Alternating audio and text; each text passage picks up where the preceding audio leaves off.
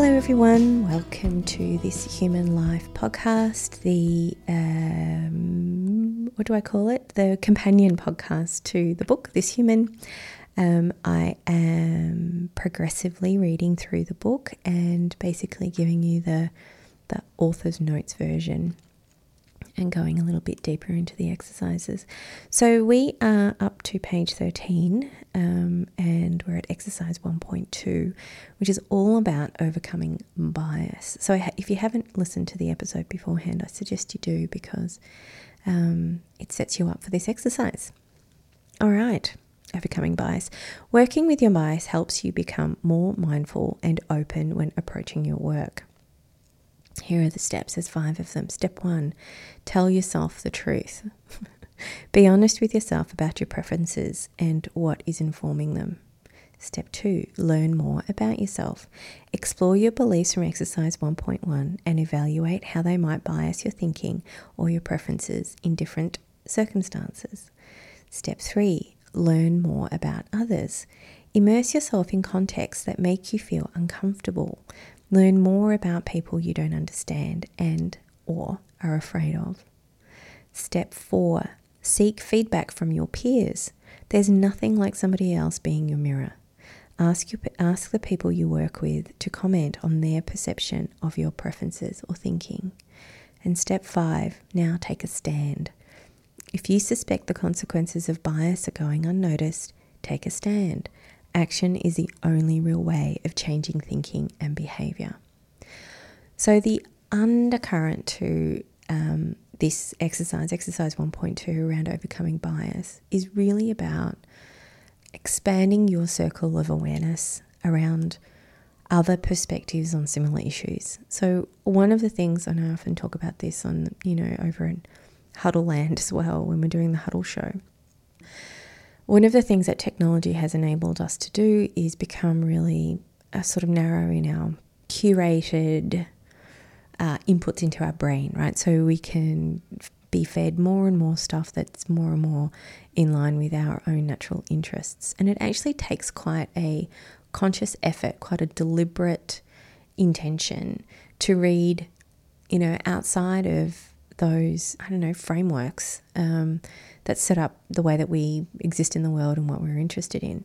One of the things that I do is I try to learn as much about different cultures, for example, as I possibly can, so that I have some frame of reference when inevitably we come across the diversity of humanity, being a little bit more aware of different political views and why people have them and what the underlying value sets are that sets up, the difference between left and right and the difference between pro-environmental policies versus pro-economic policies.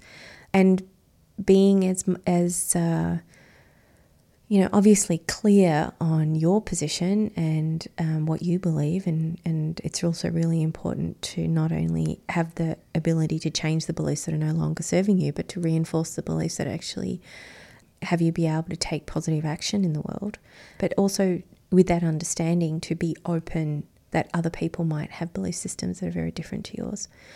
And to understand that those belief systems that you have will bias your perception and will bias the way that you make decisions, and that's okay.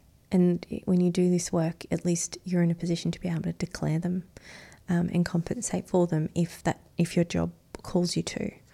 And I think the other thing, we're going to get to mindsets in a second, but I think the other thing that this work does is it naturally creates an open-minded disposition. And I think that is so crucial in the world right now. Those people who have the capacity to be able to understand other people's realities and to not assume that their reality is the way that they understand it to be because they've read about it in a book. I've gone on my own journey about deepening my understanding of Indigenous cultures in Australia.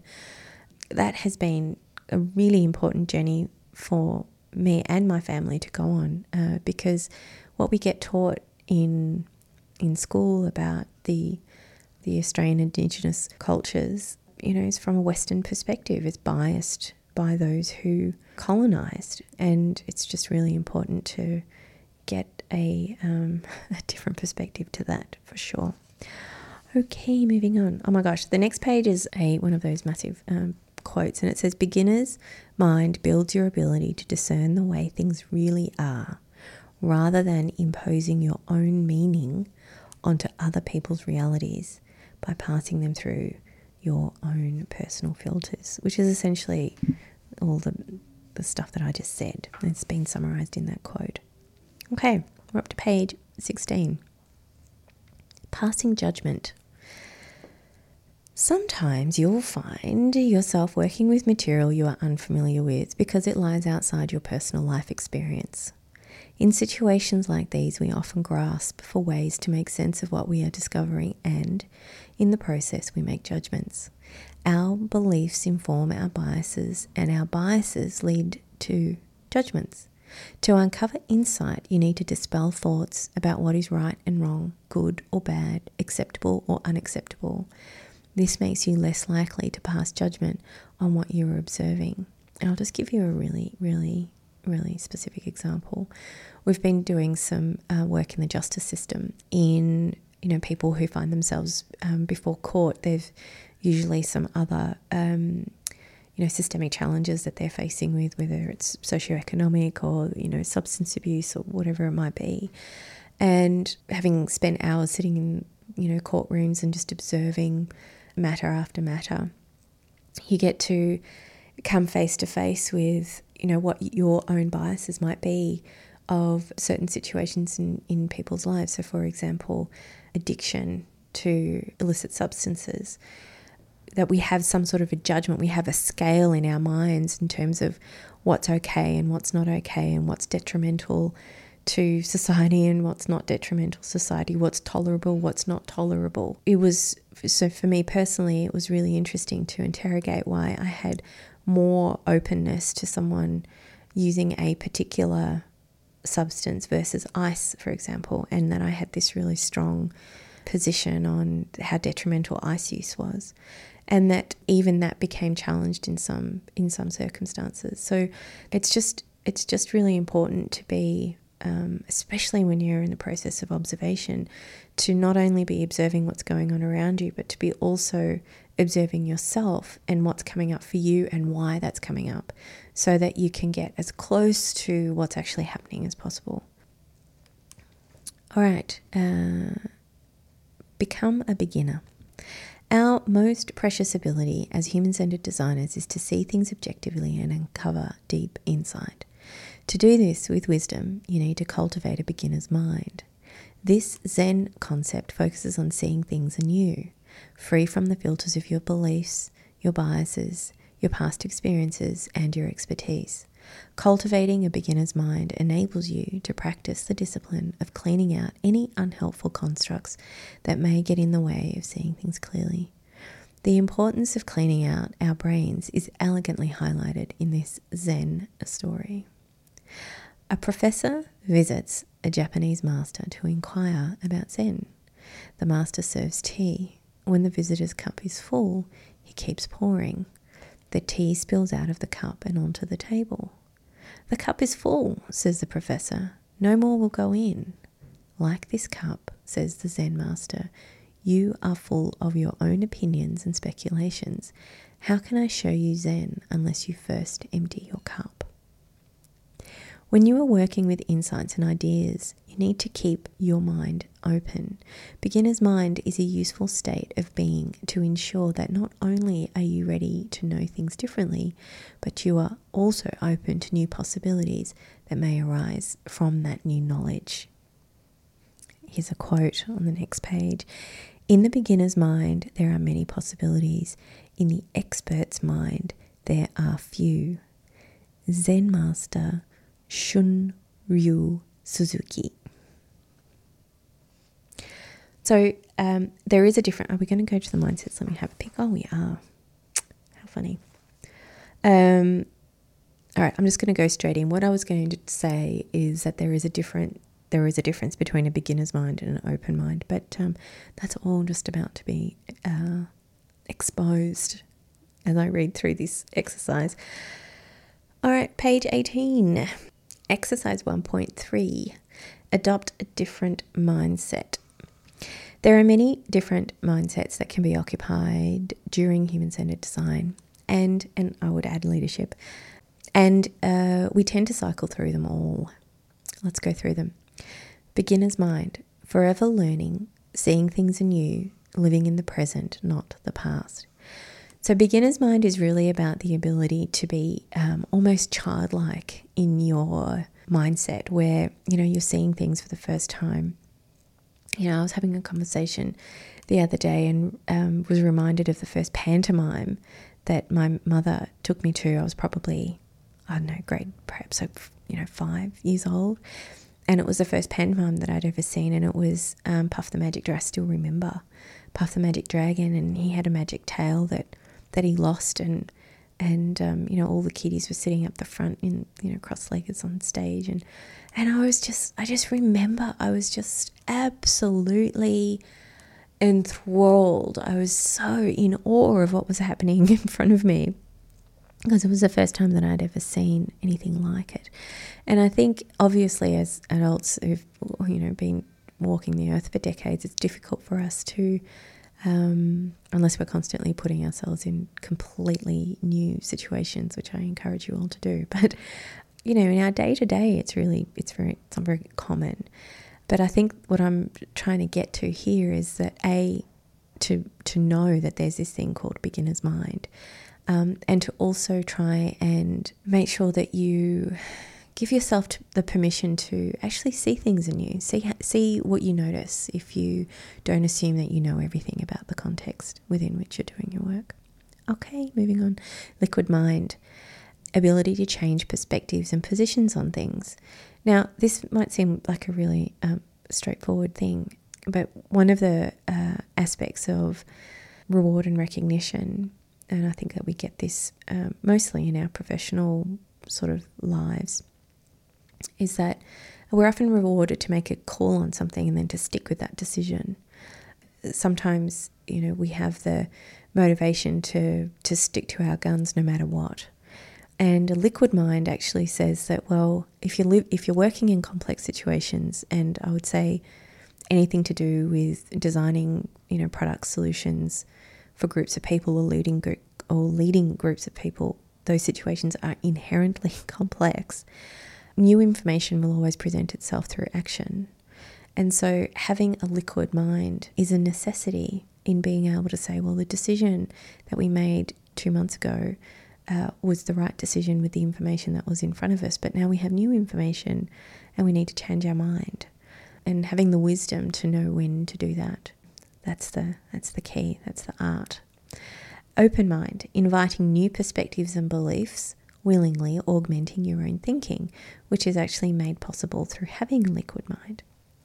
Creative mind, giving yourself the permission to see that everything is up for questioning, that anything can be changed in creative ways.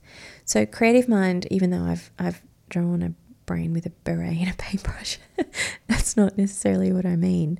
It's not about creative thinking. It's actually about having the courage almost to be able to question the things that are no longer questioned. So operating models and reasons for being for organizations, and the importance for profit and profit orientation or borders.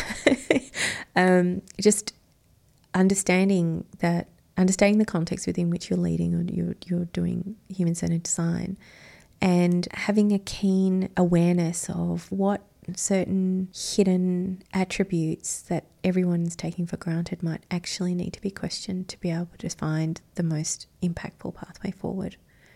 Okay, 3 more to go. Disciplined mind, practicing mindfulness, working with beliefs and biases, and practicing self-awareness as a practitioner. So working through this book is an example of having a disciplined mind, and then having that presence in your work is also an example of having a disciplined mind. Aware mind, having the ability to be situationally present, knowing what is happening around the topic of observation so that your thinking is not narrow. So I'll read the next one and I'll talk about the difference. And the next one is whole mind, which is being able to see the whole system, knowing the interconnectedness between the insights and ideas you are exploring and excavating. I'll just read the tip and then I want to talk about aware mind and whole mind. Being aware of the mindsets you inhabit helps you understand which ones you need to occupy in any given situation and which ones you may need to work on. So again, that tip is really just pointing towards the introspective, reflective nature of the work that we go through in how to be the person designing for other people. And in that understanding of self, it gives you more autonomy and more power actually in directing your own growth as a practitioner and a leader. But I just want to talk about the difference between aware mind and whole mind.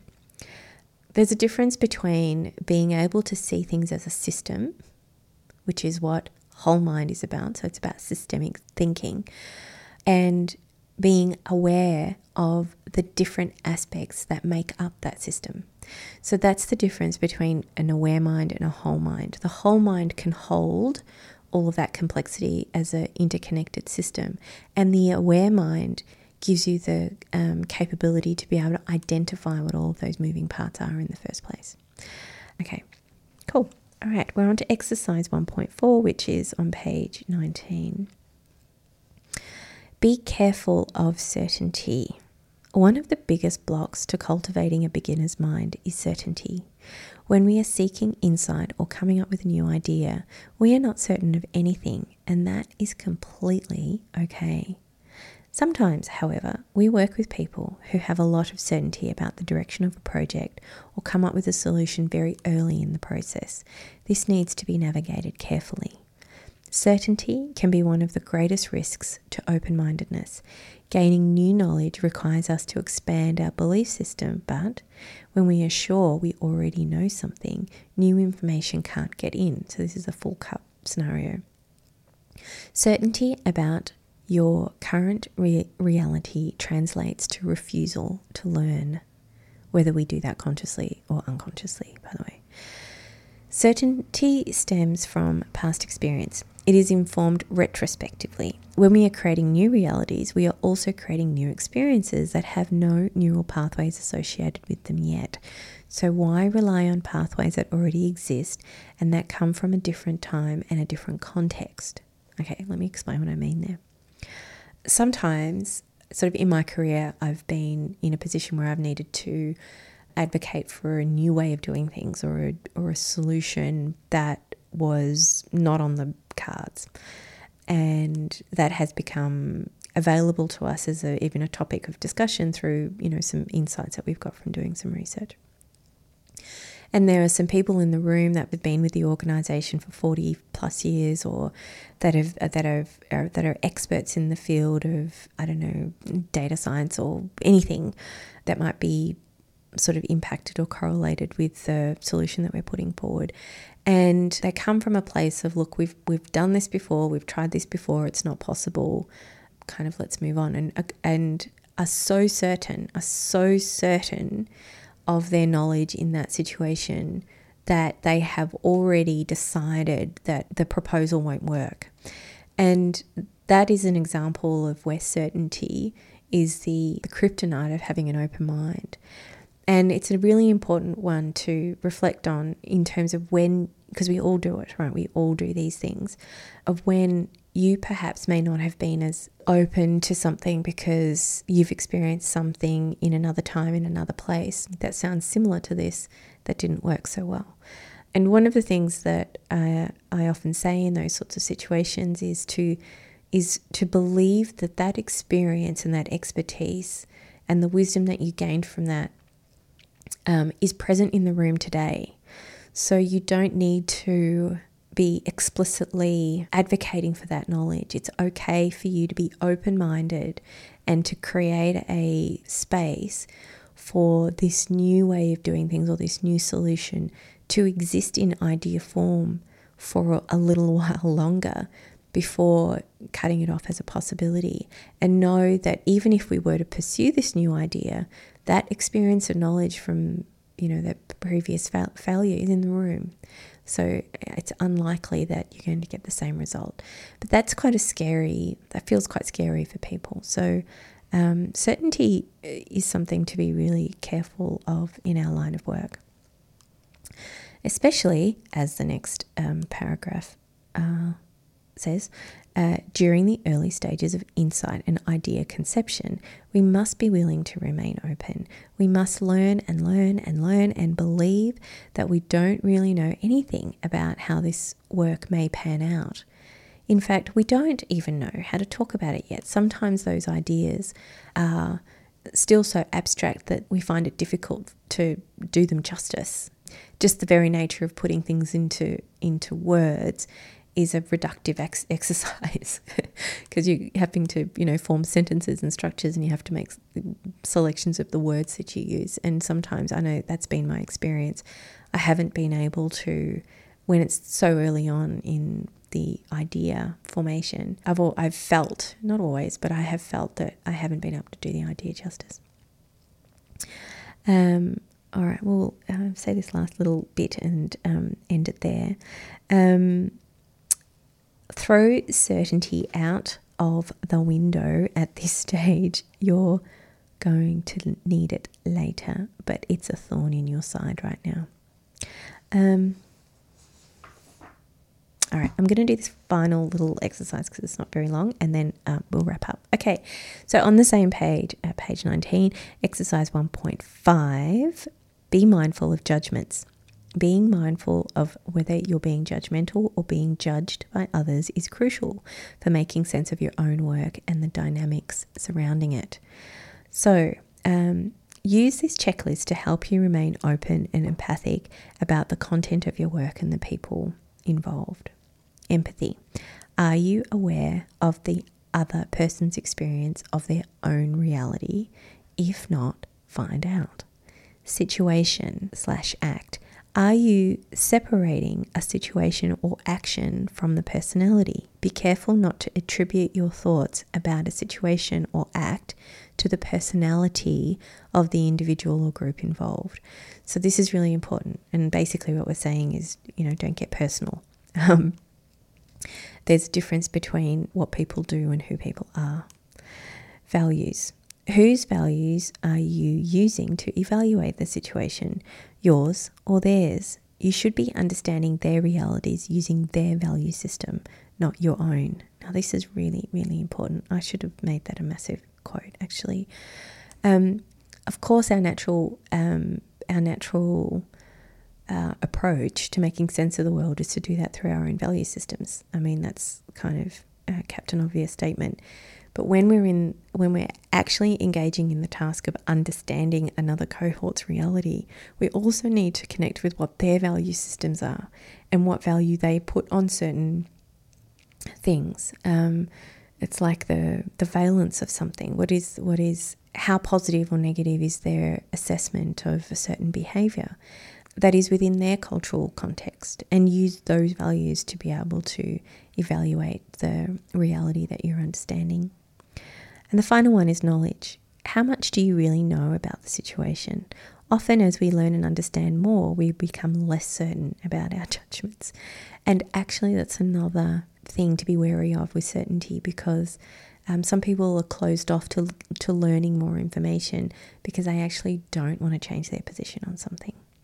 So that's a interesting statement to leave you on, to contemplate and ponder. Thank you for listening. I'll be back, I don't know when, next week maybe. It depends on how often these podcasts are getting uploaded, to talk about the next section of the book. And we'll be starting from page 20. Thanks for listening. See you next time. Bye.